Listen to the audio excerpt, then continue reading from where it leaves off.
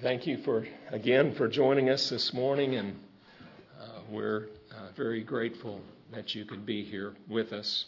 We want to remember a couple of things. Next week we'll have the Lord's Supper here, so we'll be practicing social distancing and having the Lord's Supper. How do you do that?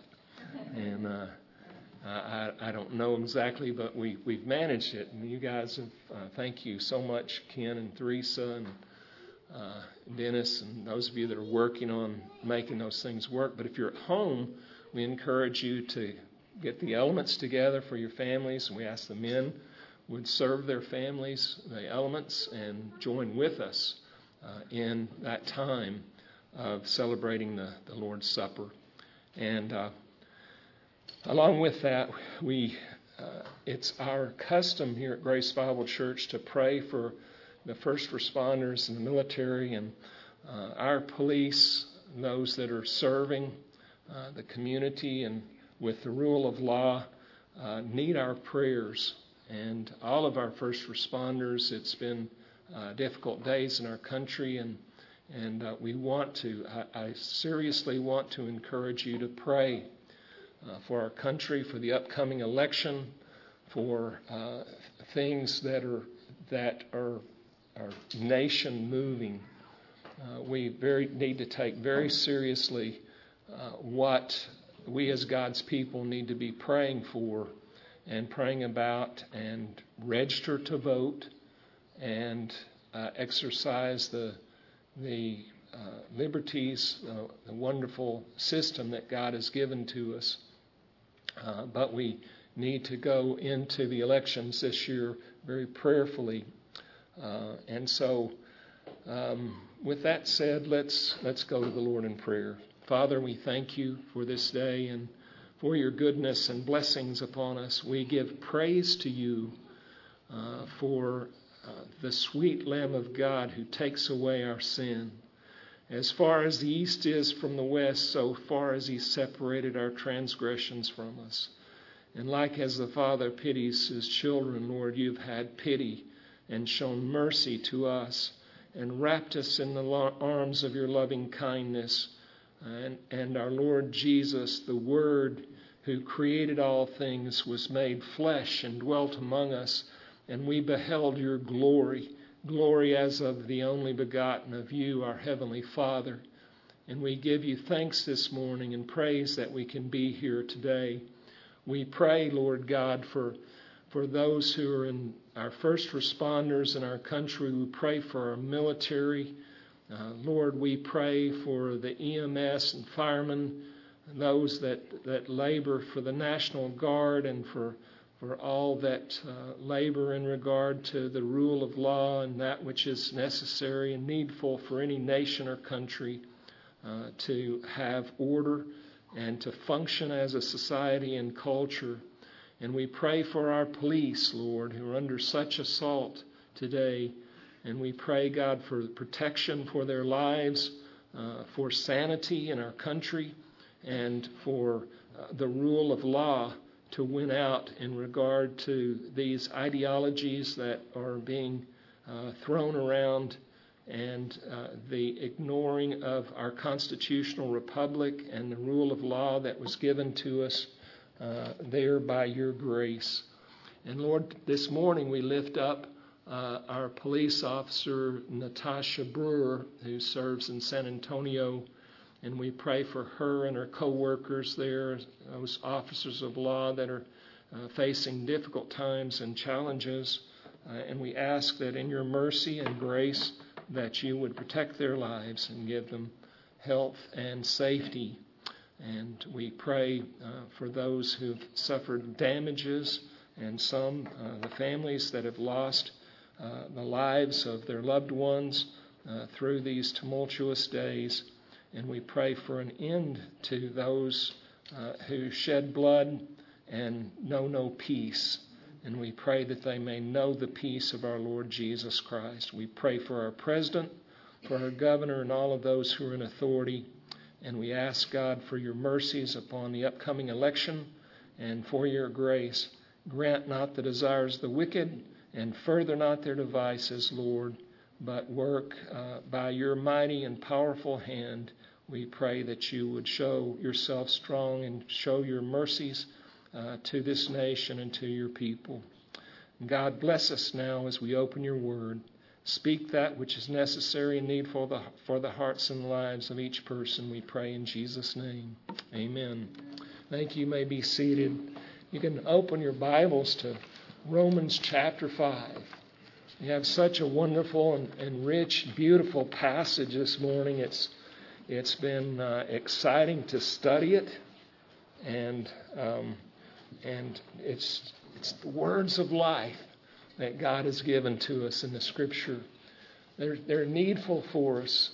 Next week we celebrate the work of our Lord Jesus Christ with our communion service. We have each second Sunday of the month, but we remember that the Word is sweet like honeycomb. We're to partake of it. It was represented by manna for the physical life and sustenance of Israel in the wilderness, but to take in and partake of the words of life is life to us. It's life eternal. So we look forward to those things as we open God's Word this morning. And I would like to begin at the first of the chapter there, beginning with verse 1, and I'm actually going to read through verse 11, although we'll only deal with 5 verses this morning. But our topic here is shifting from redemption, from justification by faith, to the fruit of that, which is reconciliation to God.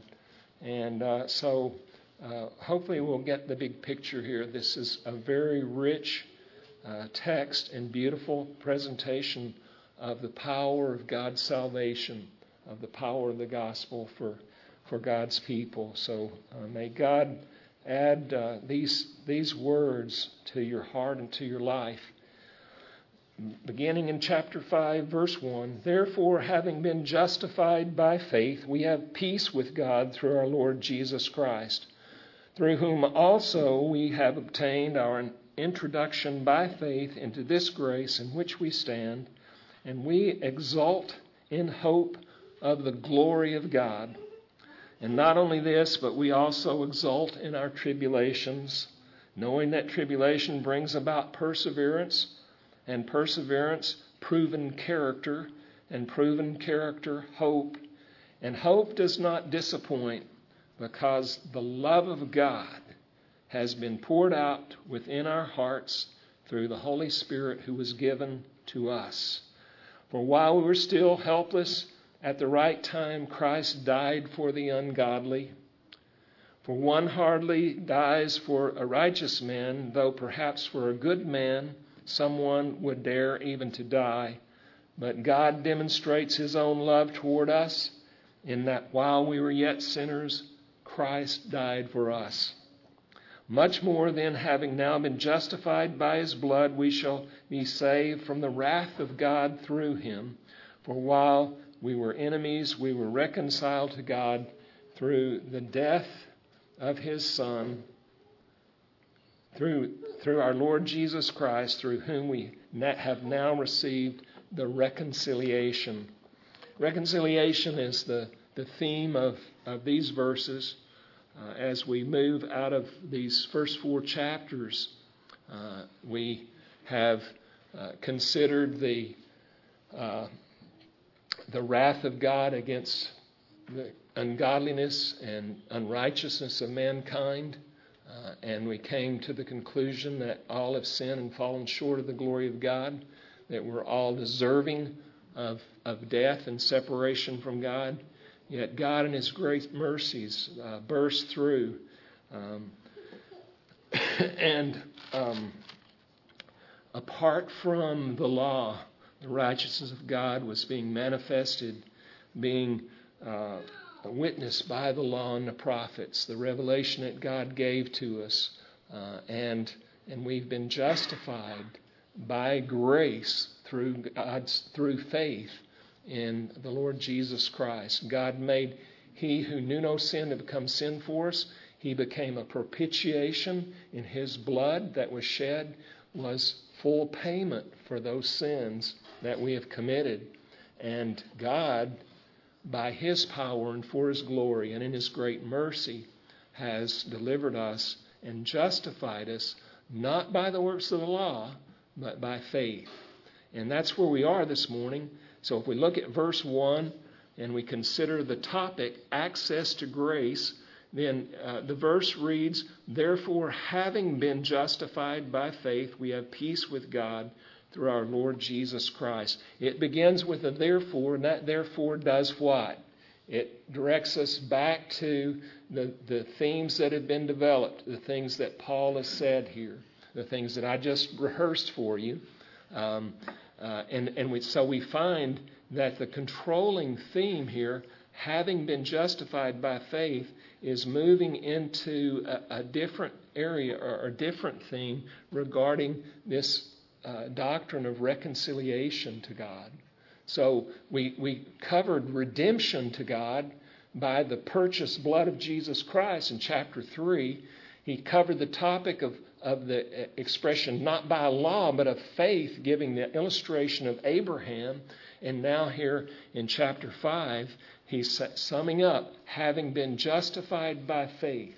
Because you put your trust and your faith in the Lord Jesus Christ and on the work that he did on the cross of Calvary and upon the realization that God that redeemed mankind, he purchased you back by the shed blood of Jesus Christ, because the wages of your sin was death, and by substitution, Jesus Christ on the cross of Calvary paid the just penalty for that sin.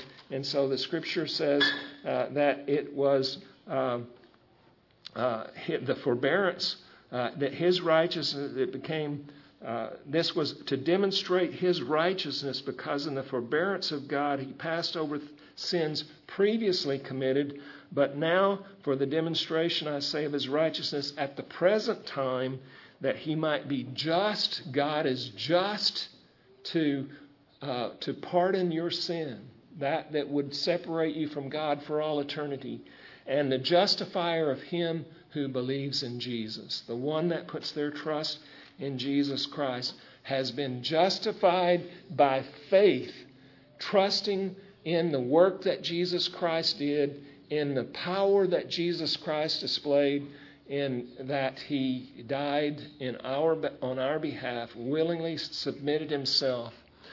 He became sin for us. He who knew no sin, the Lamb of God, he took away our sin. He has not dealt with us after our sins, nor rewarded us according to our iniquity, because by faith in what Christ, the work that Christ did, and the love that was shed for you, he has justified us. Justified us through that work that Jesus Christ and Jesus Christ alone could do. Therefore, we have been justified by faith in his work on the cross of Calvary. And as the Scripture says, he was delivered up because of our transgressions, and he was raised because of our justification. God justified you. He's just to forgive your sins. He's just to bring you even into his very own family. And so he came unto his own, and his own received him not, but to as many as received him, to them he gave the power to become the children of God. That's an awesome and wonderful thing that God has done. But we've been justified by faith, and we've been given a reason to boast. We can boast in Jesus Christ. This morning, God desires for us, with all of our affection and all of our heart and all of our being, to sing songs of praise to God and to boast in his goodness and the power of that salvation. I am not ashamed of the gospel, for it is the power of God unto salvation to everyone who believes, to the Jew first and also to us, the Gentiles. All the way down from Father Abraham, he was justified by faith, to you this morning who were justified by faith in the righteousness of our Lord Jesus Christ. Therefore, having been justified by faith. Now, I'm going to this phrase, having been justified by faith, it's an aorist participle, and it modifies, it refers to having been justified by faith, we have peace with God. And this peace with God is what has been given to us. God has given us this confirmation of grace, of His favor. And having been justified, He has confirmed with this grace our life, our new life in Christ. We've been born again, ushered into His kingdom through the provision that He made. And the Scripture teaches us that we've been justified by faith, and we now have peace with God. God has given to us peace. Justification, reconciliation, or redemption, rather, has brought about peace with God. Now, there's a difference between the peace of God and peace with God, right? Peace with God means that where there was conflict, actually, where the Scripture says here, where there was actually enmity, it has been put to rest. It has ceased. The battle's over. The war and the animosity between God for our ungodliness and unrighteousness has been brought under the treaty of the new covenant that comes in Jesus Christ. We've been brought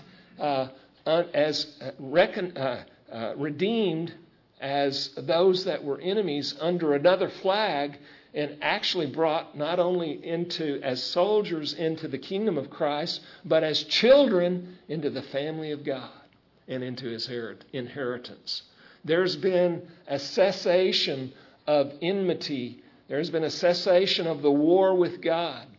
There's access into grace by the Lord Jesus Christ. And we've been given as a result, and this is a present active verb, we have peace. It means we have it right now. Peace with God. It means because of this peace that we're able to join into the peace of God, the celebration and the glory that I believe all the world longs for. Don't you long for peace? Don't we long for the cessation of war, for the conflict, for the constant struggle and battle? And let me just say these things. Justification comes by faith, but this entrance and access into faith, into God's peace with God, means the peace of God. It means that He is able to do that which is exceeding and abundantly above all that we ask or think, and it includes peace. Now, it's true that as we struggle through life and we wrestle in the flesh to control our circumstances, to be Lord, to move out of our place as creatures, to move out of our place as not being God into the place of being Lord or God of our own lives, that there's conflict there. But there's peace, let me tell you. There's peace for the one that comes to that relationship with their God and Creator that Jesus Christ has ushered us into. It's like moving out of the warfare into peace, and that inner struggle that's in your heart and life, and maybe very intense this morning. I want to tell you that the reason that it's there is because you're struggling to be in control of your own life, to be Lord of your own life. You're struggling to take the place that belongs to Jesus Christ. He belongs as Lord, seated on the throne of the heart. He belongs there. We need to love Him and submit to Him, to realize that God, who is sovereign, who is Almighty God that we sang about this morning, Almighty, most glorious He is, and He belongs on the throne of your heart. He belongs in the place of decision making in your life. And there's peace because there's no longer this struggle. And the truth is that the flesh wars against the spirit, and we all are engaged in a struggle, right? But peace comes with Christ on the throne of our heart. Peace with God ushers in us into the peace of God, and it's glorious. It's the one thing that is most needful in our world today. With the peace of God, there would be no rioting on the streets. There would be no destruction of property. There would be no taking of life.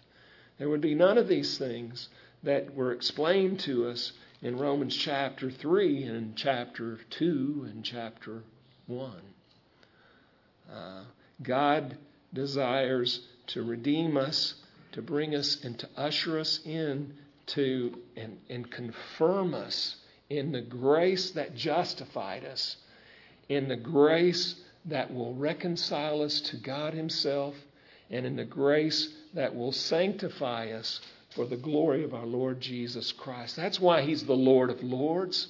It's why He's the King of Kings. It's why He's the Prince of Peace. Jesus Christ is our glorious Lord and Savior, and He belongs in your heart. And He's the thing that we're looking for. He's the thing that is most needful for us, for the person of our Lord Jesus to take up abode in our life. The Scripture says that Jesus said, "If you abide in me, you shall bear much fruit. But without me you can do nothing." He belongs there. And if He's ruling there, then we fulfill what we were created for in the image of God to the glory of God. With the relationship of God is that you are God and I am not. And Jesus is Lord and I am not. There's wonderful access and confirmation of God's grace to us. And we've been justified by faith that we may have peace with God. What a wonderful truth has been given. 2 Corinthians 5:18 and 19 says, "Now all these things are from God who reconciled us to Himself." We've been reconciled. You know what that means? That we've become God's friends. We've become more than His friends. We've been adopted as children into the family of God. That is awesome. Reconcile us to Himself through Christ, who gave us the ministry of reconciliation. Did you know that in God's work, in His plan for your salvation, that He gave to you the ministry of reconciliation? He gave to you the wonderful privilege of representing the Lord Jesus Christ as a minister of reconciliation. So the Apostle Paul says, "I'm not ashamed of the gospel, for it is the power of God and salvation to everyone who believes." Do you know the significance of that? That you have been called to be a minister of reconciliation? The glory that God has given to us in Christ Jesus, it didn't just stop with justifying us by faith, but ushered us into a reconciliation with God in such a way that we became ministers of reconciliation. Namely, that God was in Christ reconciling the world to Himself, not counting their trespasses against them, and He has committed to us the word of reconciliation. That's awesome. This is what God has given to us. Access into grace to become ministers of reconciliation. And so we have the word of salvation, the power of God's salvation for the need of man today. And that includes access into peace. But it also includes access to God's grace, this wonderful truth. We have access into God's grace. Access into God's grace. Wonderful thing. So it reads, we have peace with God through our Lord Jesus Christ, through whom we also have obtained our introduction or our access by faith into this grace in which we stand. So we were justified by faith, but now we have been given in this reconciliation access into that grace wherein we have stand or we have been confirmed. We've been confirmed by God's grace. And that confirmation of His grace assures our life eternal in Jesus Christ. It's what it means. And it means that we should have boasting. This word for boasting means glory. It sometimes can be translated, we rejoice. It can be the idea of that we're bragging on God. We're speaking of the glory of God. Justification by faith has given you a reason to boast because we've been given access into God's grace. We've been called to be ministers of reconciliation. God has done marvelous things, and He's brought us from redemption, from justification by faith into reconciliation. And that reconciliation includes access into God's grace by faith again. Same principle. The principle that Abraham exercised, the principle that was passed down to his seed in the Lord Jesus Christ and given to us. And so the Scripture says, in this, in speaking of the gospel, in the power of God unto salvation, in this we have been, in this righteousness, for in it the righteousness of God is revealed from faith to faith. So transferred from we're justified by faith, now we've been redeemed by faith, now we're being reconciled to God by faith and given access into this grace by faith. As you have received Christ Jesus, so walk ye in Him.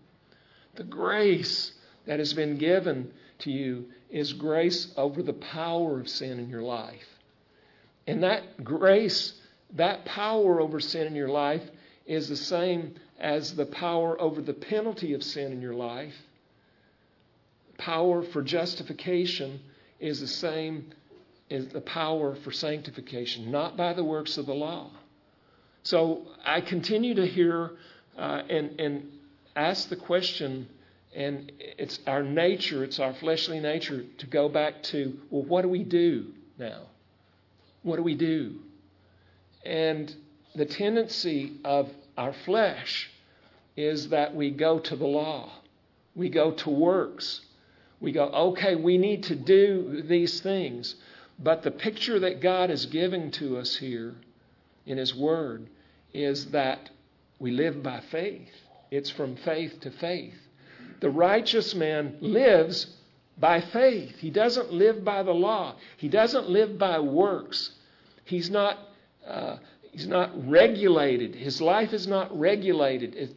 The parameters are there for the Word, for the law, and for what has been given through the law. But we live by God's Spirit in that grace, access into that grace by faith. That's where life is. And it's life that ushers from a transformed heart, a transformed life that comes from inside the person. You see, because the issue with the scribes and the Pharisees that Jesus continually addressed was that they were religious. And religious means that they were dependent upon works. They were dependent upon what they do. But for you and for me, God is teaching us, and He's speaking through this Word, that we have access into a grace gift that God has given, you see, because the power of salvation is God's. It's not found in our flesh. So obeying the law by the energy of the flesh is futile. It's spoken over and over in Scripture, the futility of it, to rely again back on the law. Because God has transformed our heart in such a way that the love of Christ constrains us. The love of Christ moves us. And it's the power of God, not our power. It's not us fabricating in some way enough to love God enough to do the things that we should be doing. It's God in you, Christ in you, that's the hope of glory. And it's faith in God to do what you could not do. Isn't that true with what happened with Peter? Peter thought, I'll never forsake the Lord. Though all these forsake him, I won't forsake him. What was Peter doing? He was in the energy and the strength of the flesh, thinking that he could save himself. That Peter had enough something inside of him to do what Jesus was telling him he could not do. And Jesus wanted to make that point. So what did he tell the disciples at the Garden of Gethsemane? Watch and pray that you enter not into temptation, because the power must come from God inside of you. And once we understand that, then it behooves us working out our own salvation in fear and trembling, for it is God who works in you both to will and to do of His good pleasure and His power.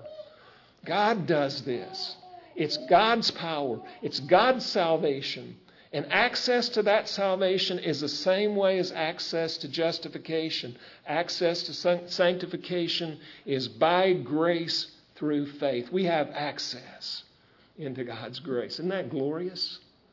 So you say, well, I can't do this. I can't live the Christian. I've heard this. I remember sharing the gospel on the beach in Destin, not Destin, in Panama City Beach. We were out sharing the gospel there, and I was sharing the gospel with this couple, and they said, I've tried it. I can't do it. And I was going, exactly. That's right. You can't do it. But he had been in a church under the name of Christ that taught him that he had to do something that he could not do. And he did not have the power or the strength to do. And to acknowledge that, in my flesh, I'm going to fail just like Peter failed, just like the apostles, they all failed because they didn't have the strength within the flesh to know the salvation and the power of God, not when it comes down to it. So you can pull yourself up or try to pull yourself up by your own bootstraps all you want, but it's ultimately going to lead to failure. And you can make some behavioral modifications in your life, but until you know the grace of our Lord Jesus Christ and the power of God for your salvation, you're not going to know sanctification as Christ paid for and has delivered to you in His greatness and goodness. So we have access into this grace. Ephesians 1:3 says, "Blessed be the God and Father of our Lord Jesus Christ, who has blessed us with every spiritual blessing in heavenly places in Christ Jesus." That's access into rich grace of God. It's all that we need. It's every spiritual blessing in heavenly place. You say, I can't live the Christian life. Yes. Jesus Christ, the Spirit of Jesus Christ that God has given to us, the grace that we now have access into by faith is what is necessary. So how do we live the Christian life? It's not by keeping the law. It's not by our own works. It's not by our own strength. It's by the power of God within us. Scripture says, Christ in you, the hope of glory. Do you believe it? Do you believe that it's necessary? I believe that I struggle on a daily basis, the flesh against the spirit, because I constantly want to go back to this is my responsibility, this is what I've got to do. And it is my responsibility. But that the modus operandi in which that is going to be accomplished can be accomplished sometimes by the strength of the flesh and by the energy of the flesh, where there's no peace, there's strife there, or it can be accomplished by the joy of God's Spirit at work within us, because we love God, because He's given us that desire, and thanks be to God that salvation is there and available for us. So Jesus says, if you abide in me and my words abide in you, you shall ask what you will, and it shall be done unto you. That's good news, isn't it? Isn't that great news? The good news of the gospel extends beyond justification by faith to God into reconciliation to God and the access into every spiritual blessing in heavenly places. That's why Jesus makes such a global, worldwide statement that every spiritual blessing in heavenly places has been given to you, that abiding in me and my word abiding in you, you shall ask what you will. I mean, there's no limit to that when you're in the will of God and you're asking in accordance to His word and abiding in Jesus Christ. There's power to move mountains. God does that which was not possible. And I wish that I could tell that young man that I was sharing the gospel with on the beach a number of years ago that with God all things are possible. With God salvation is available by God's grace through faith. So you don't have to do what you can't do, but you have to yield and submit yourself to the lordship of Jesus Christ, to the power of Jesus Christ, and to the grace of His gospel. Okay? And then so looking at verse 2, through whom we have also obtained our introduction or our access into that faith of His grace, into this grace in which we stand, and we exalt in hope of the glory of God. Now, this word for exalt is the word that I'm using for boast. It's the word that can sometimes translated glory. Sometimes you translate it rejoice. So you can put any one of those words up there that you like. Justification by faith has given you reason to exalt. Justification by faith has given you reason to glory. I love the word glory. I think that ought to be on our lips. You know, glory, we glory in God. The Scripture says in 1 Samuel, I will honor those who honor me. And that word's word for heaviness. It's kabod, it's glory. I will glory or glorify those who glorify me. But those who despise me will be lightly esteemed. And the word for glory is heavy. It means heaviness. It means influence. It means it represents the influence of a person, the power, the glory of the person. And God says, I will glorify those. And He proved it in David's life. We see this representative, this illustration of that truth in Scripture. He proved it in Samuel's life as opposed to Eli, David's life as opposed to Saul. We see in God's glory. And it's in this that we boast because He's given it to us. He's given us, and we may rejoice or we may brag about the greatness of our God, for He's our Savior, and He rightfully deserves our boast. I pray that the chief end, your chief end, is to glorify God. How much thought and time and focus do we place on glorifying God? I would like to suggest that instead of thinking of the do's and don'ts, the parameters of the law and works, that we bask on the glory of God, on His person, that we become enamored with Him. The Scripture says this is eternal life, to know Thee, the one true God. The Apostle Paul prays that we might walk in a manner worthy of God, being fruitful unto every good work, and increasing in knowledge of God, of who He is. Well, how much time do we spend on the attributes of God, the person of God, and thinking about Him, and glorifying Him in our speech, and thinking in terms of the glory of God, because it's our chief end. And so it's good for us to read the knowledge of the holy, Tozer, or some of these things that focus upon the attributes of God, because we want to glorify God. If we want to glorify God, we need to think about who He is, and we need to look at life in terms of who God is. And what happens when with all of our troubles and sorrows and things, the topic that we're coming up to next here in these next verses, when tribulation comes, that our boast is in the greatness of who our God is. And there's peace there, right? So look at verse 3. And not only this, but we also exult. Okay, that's boasting again.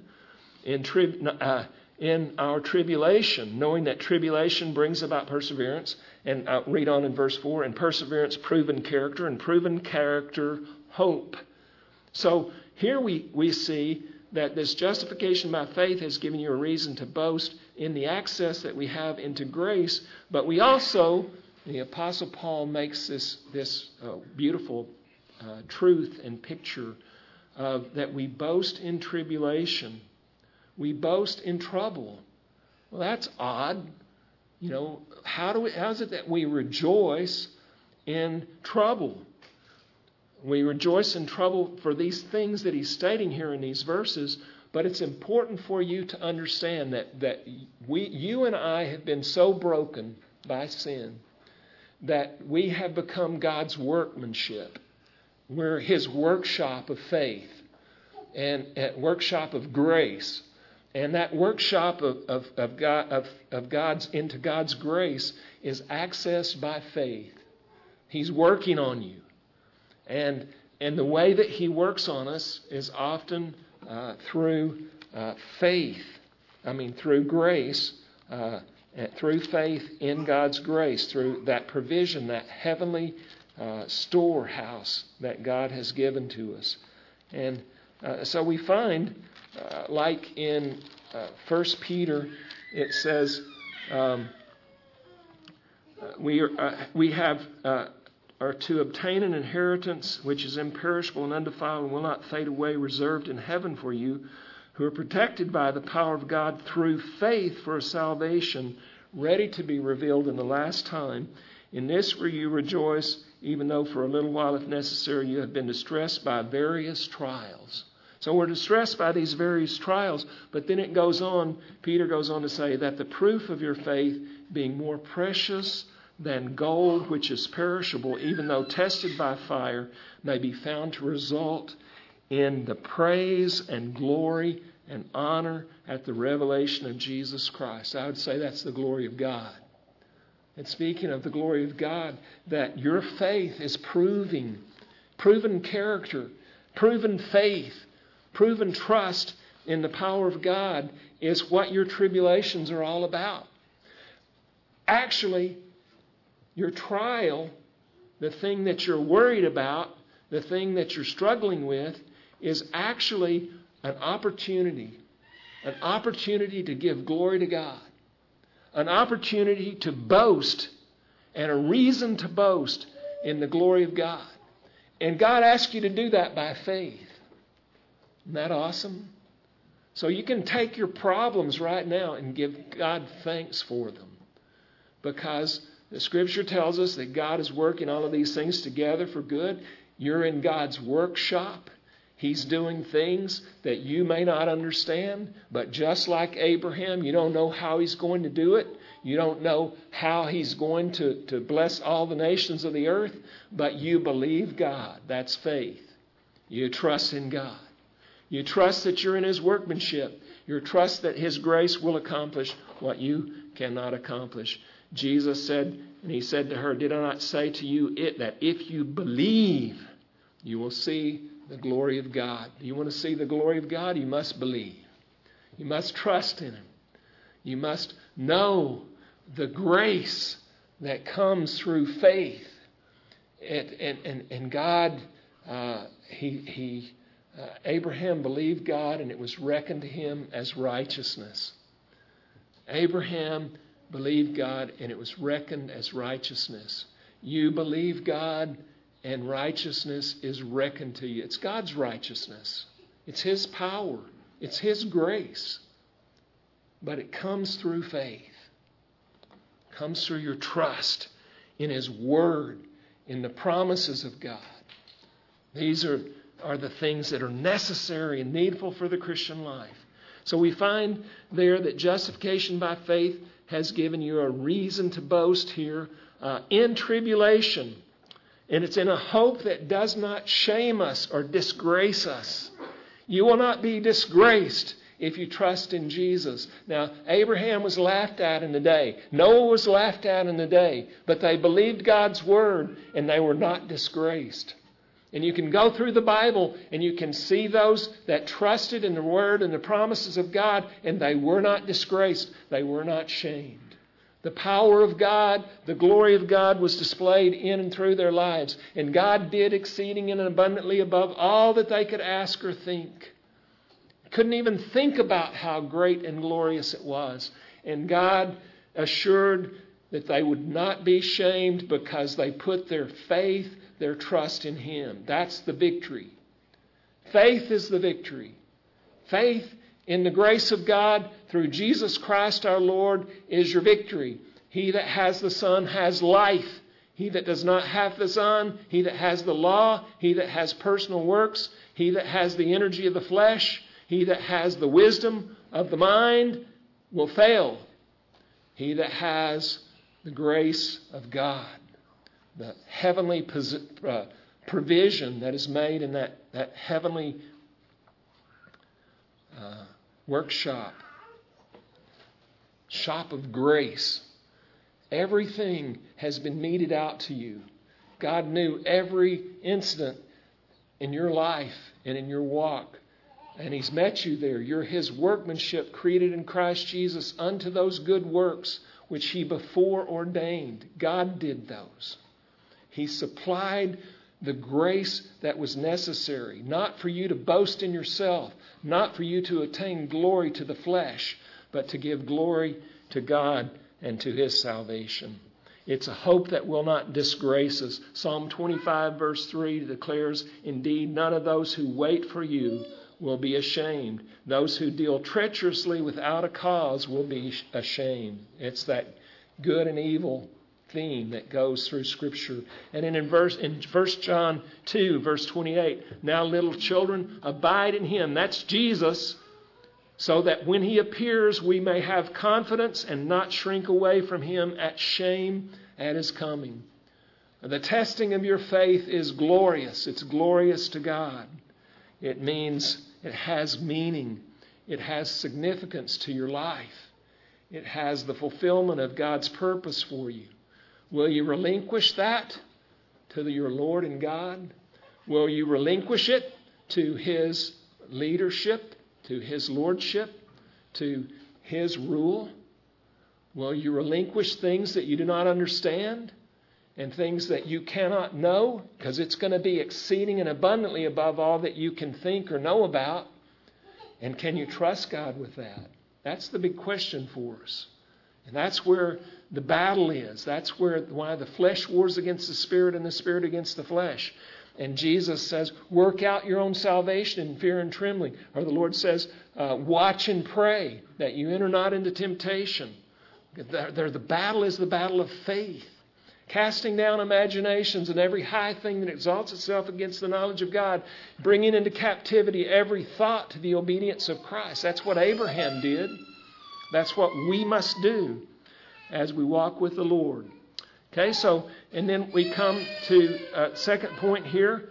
Even in tribulation, we boast in God, even in tribulation. So 2 Corinthians 4:17 says, "For momentary light affliction is producing for us an eternal weight of glory, far beyond all comparison." Did you know that? Did you know that God is working on you, and that tribulation is producing an eternal weight of glory? Do you understand that your trial is an opportunity to live by faith, to know the power of God, to know the fullness of eternal life? Can you give God thanks for that? What's troubling you this morning? What is it that your flesh is worried about that you can't do, or that's hanging over you, and you're in a rock in a hard place, and you can't get by, you can't fix things? Well, it's good that you can't fix things, because now you can trust in God with whom all things are possible, and you can believe that He's producing in you an eternal weight of glory, and that's reason to give thanks to God. Is it not? Is it not? So, and then In verse 4 it says, when suffering accomplishes perseverance. So this word can be translated patience. And it means that we have to wait. We have to wait on God. Romans 8:25 says, but if we hope for what we do not see with perseverance or with patience, we wait eagerly for it. You know how many times in Scripture we're exhorted to wait on God? How many times in the life of those that are recorded in the Scripture do we find David waiting in the wilderness? Do we find Samuel waiting for the country? Do we find Daniel waiting in prayer on the Lord?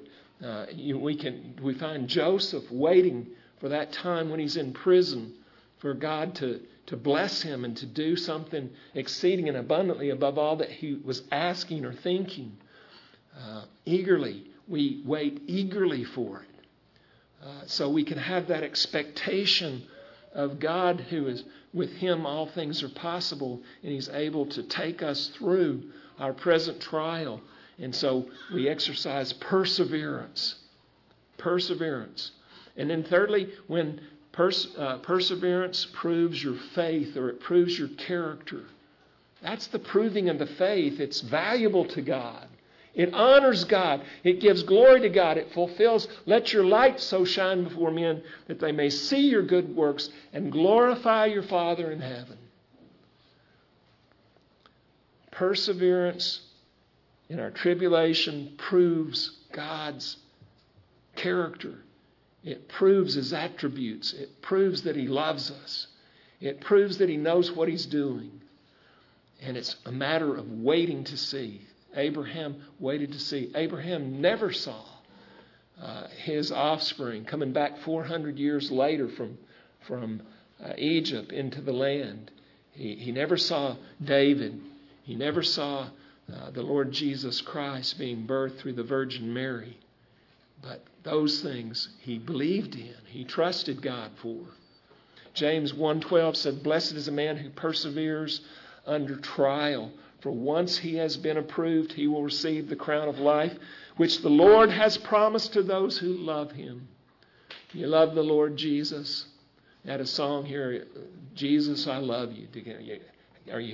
Are you free to express your love for the Lord Jesus Christ?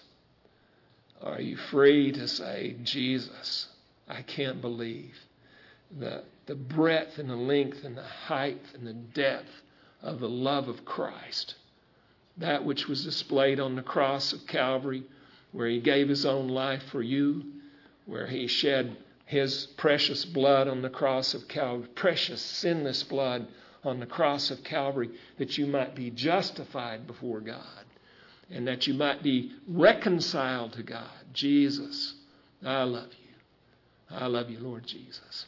There's no one like Him.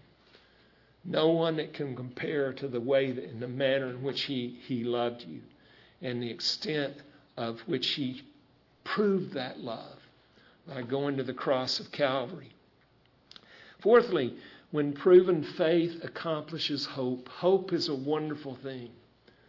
The Scripture has a lot to say about hope. But when that desire is fulfilled, when hope is fulfilled, it brings life. It brings release. It brings joy, because we come to those places where we need to watch and pray that we enter not into temptation. We need to understand that hope awaits us, salvation awaits us, the glory of God awaits us, the power of God awaits us. He's able to do all things. If you abide in Him and His Word abides in you, you ask what you will and it shall be done unto you. What we will and what we should will is what God wills, what He knows is best for us. If we can learn to without knowing the end plan, because God's not going to reveal it to you. He didn't reveal it to Abraham, and He's not going to reveal to you why you're going through certain tests. But there's hope, because proven character and perseverance in our tribulation works and accomplishes hope. Romans 8:24 says, for in hope we have been saved, but hope that is seen is not hope, for who hopes for what he has already seen. Right? Hope is that which looks beyond our experience, beyond what we see, beyond what people are telling us, beyond what our culture says is right or wrong or good or bad, to what God says and what He has promised. And we don't see it. We don't get the end picture, but we hope in it because God is faithful, because His integrity is good and it will not fail us. His word is true, and we can build our strength, our foundation, build our home, build our future, build our life upon that truth which God has given to us in His Word. Romans 15:13 says, "Now may the God of hope fill you with all joy and peace in believing, so that you will abound in hope by the power of His Holy Spirit." And we're coming upon this Holy Spirit and the gift that God has given to us of His grace through Jesus Christ and through the new covenant. Justification by faith has given you a reason to boast because God's love has been poured out. God's love has been poured out on you and me. If we know it, we rejoice. If we understand it, we have joy. Right? So, and hope does not disappoint because the love of God has been poured out within our hearts.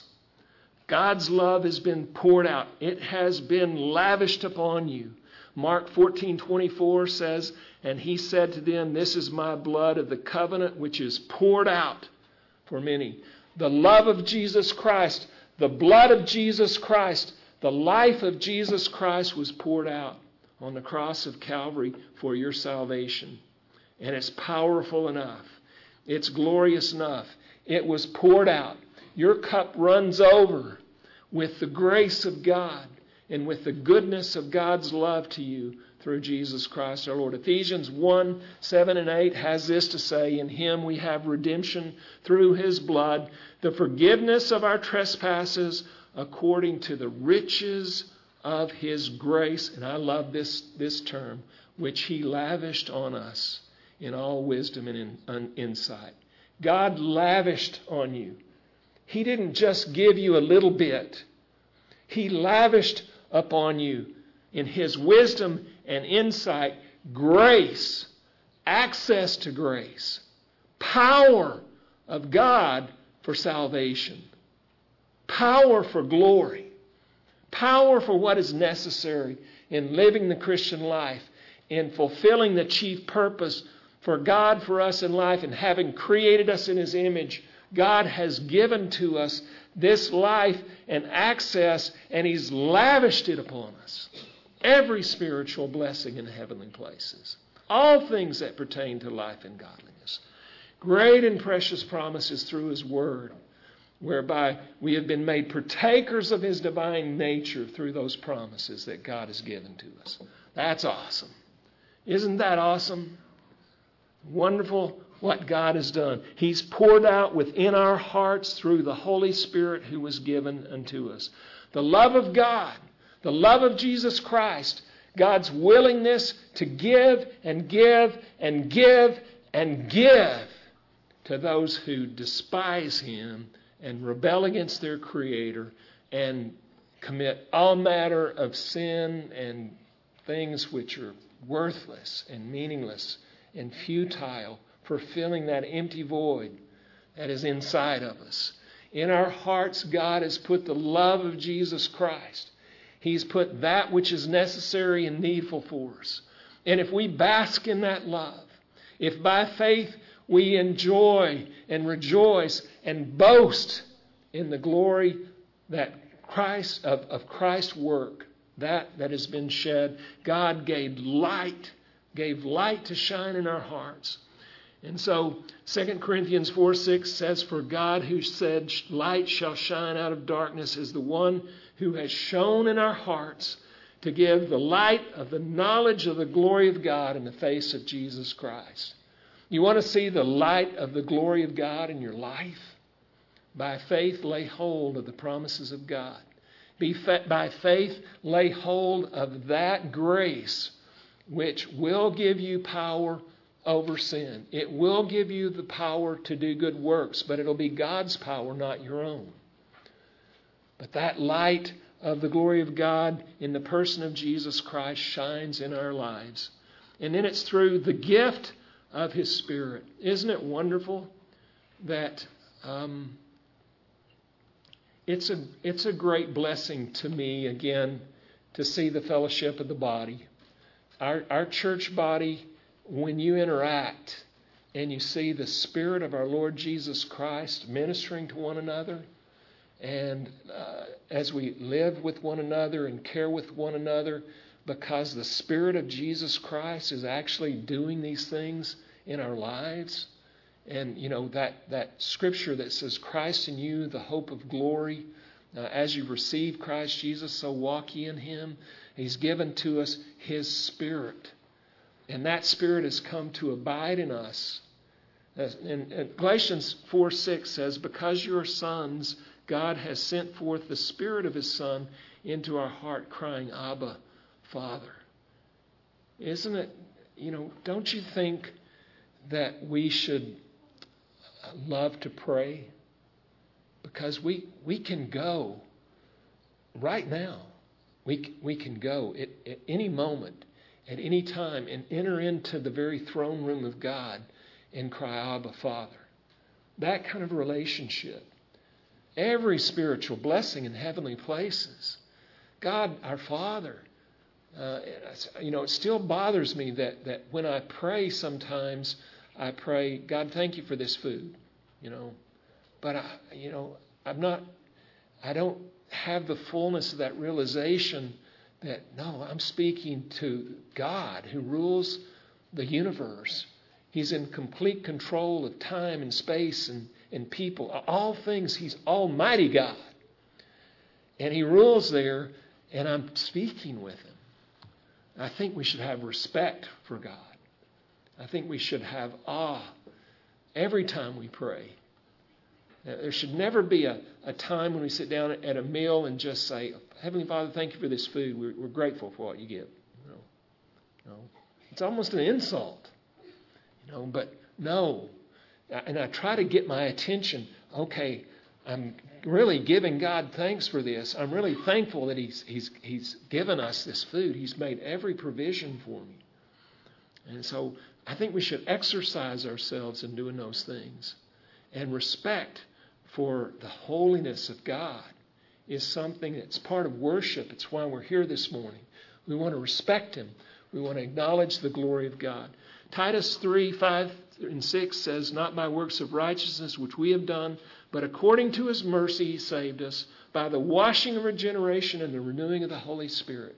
I'm so thankful that the Holy Spirit is in my life, and I don't want to grieve the Holy Spirit. I want to live in a way that's pleasing to the Spirit of Jesus Christ that lives in my life. I want to walk in the light of His glory and the light that has been shined in our hearts through the Holy Spirit that God gave to us is needful for us. 1 John 4:13 says this, by this we know that we abide in Him and He in us because He's given us of His Spirit. You don't have His Spirit, you don't have Him. You have His Spirit, you have Him. Fruit of the Spirit is love, joy, peace, patience, kindness, goodness, faithfulness, gentleness, self-control.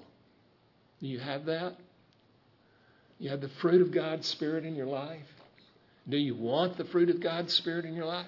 Well, I believe that by faith we can know the exercise of these things. And it's so much higher than the law. It's so much higher than don't do this or don't do that or these parameters. It takes us far above that for the fulfillment of the law, for the completion of the law. And it's done by the Spirit of Jesus Christ, by that grace supplied by God through faith in the power of God. Isn't that awesome? I think everybody ought to leave this place with a big old smile on their face this morning. Because we boast in the glory of God. We boast in the joy.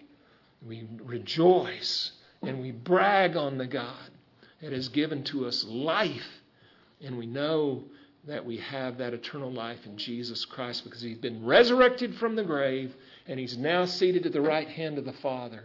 And He has told us that if I go, I will come again and take you to be with myself. That's His word. That's His promise, and it is good.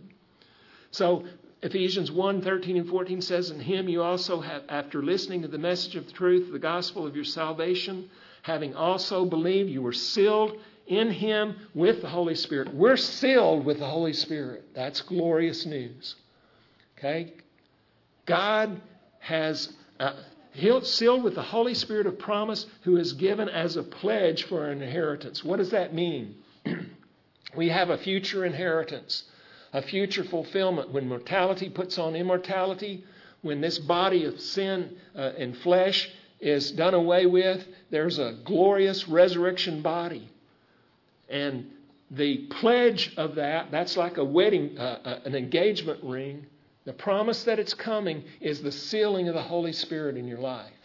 What God has done, what He's doing, I have confidence that He will complete in you what He has begun in Christ Jesus. He's given you a pledge. 2 Corinthians 1:21 and 22 says, now He who establishes us with you in Christ and anointed us in God, who also sealed us and gave us the Spirit in our hearts as a pledge. It's like an engagement ring. Our bridegroom is coming for the bride of the Lord Jesus Christ, the church of Jesus Christ. And we have this wonderful promise. You're sealed in Him with the Holy Spirit of promise. Ephesians 4:30 says, do not grieve the Holy Spirit of God, by whom you were sealed for the day of redemption. You're sealed by the Holy Spirit. There's a promise that Jesus has given, and His word is good. So we boast in the glory of God, in the power of His salvation. For God is merciful and kind. As the Father pities His children, so the Lord pities those who fear Him. Father in heaven, we thank You for this day. We give praise and thanksgiving to You for the rich provision of grace in Christ. It's not by works of righteousness which we have done, but according to Your mercy You saved us by the washing of regeneration and the renewing of the Holy Spirit, which He shed on us abundantly.